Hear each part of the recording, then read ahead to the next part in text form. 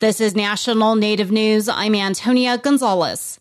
The ousted leader of Canada's Assembly of First Nations says she wants her job back. As Dan Karpinchuk reports, Roseanne Archibald is calling on her supporters to tell their chiefs and councils to reinstate her. Archibald was voted out as national chief of the AFN last week. That came after a year of controversy over her leadership, and in part over allegations related to complaints that AFN staff had filed against her.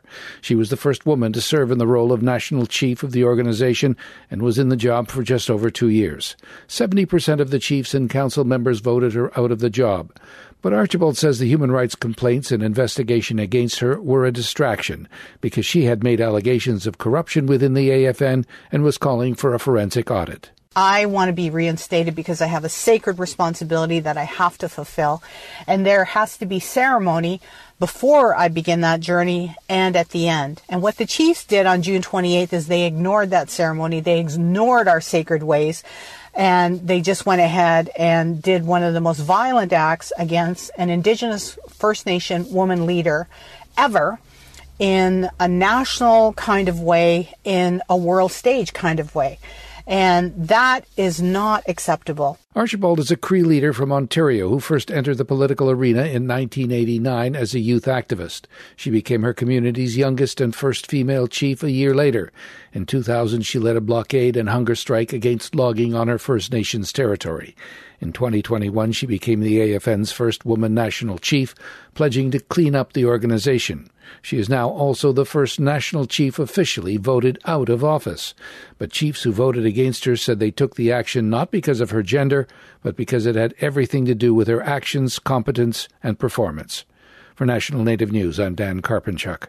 Native people held a march on 4th of July, closing down a downtown street in Rapid City, focused on policing of the local Native community. Now police are responding, as South Dakota Public Broadcasting's CJ Keene reports. The protest was organized by Rapid City-based Native advocacy group Indian Collective. Sonny Red Bear is a local organizer with the group who gave a list of demands at a press conference before the march. Number 1 is end the killing of Indigenous people by the police. 2, an immediate civil rights inquiry into the Rapid City Police Department and Pennington County Sheriff's Office. 3, release of all body camera footage. 4, the removal of school resource officers. 5, rescind SB 4. 6, defund the police and increase community-controlled education programming and funding. And 7, third-party investigations of police and sheriff's office. SB 4 is a South Dakota law that allows the court system to recommend repeat juvenile offenders to the State Department of Corrections. In response, RCPD spokesperson Brendan Medina focused on the scope of these issues. We've heard their demands loud and clear, and the reality is it's going to take more agencies than just the Rapid City Police Department and the Pennington County Sheriff's Office to come to the table. So, we're willing to be at that table moving forward, but it's going to take more than just us. The Pennington County Sheriff's Office did not return request for comment. For National Native News in Rapid City, I'm CJ Keene. The Alaska Federation of Natives Convention will return to Anchorage this fall, highlighting subsistence and the Alaska Native cultural connection to the land. AFN is the state's largest convention, drawing in people from across the state. Economists say it pumps millions of dollars into the Anchorage economy, as people typically extend their stay to attend other meetings, as well as the Elders and Youth Conference. I'm Antonia Gonzalez.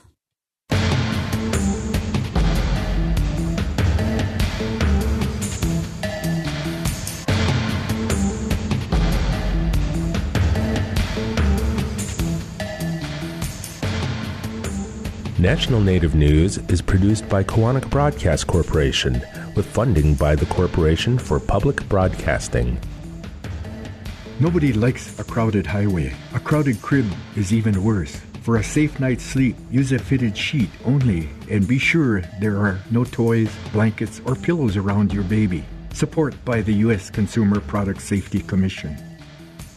Ready to start, manage, or grow your small business? The U.S. Small Business Administration can help with advice and resources. See what SBA can do for you. Go to sba.gov/start.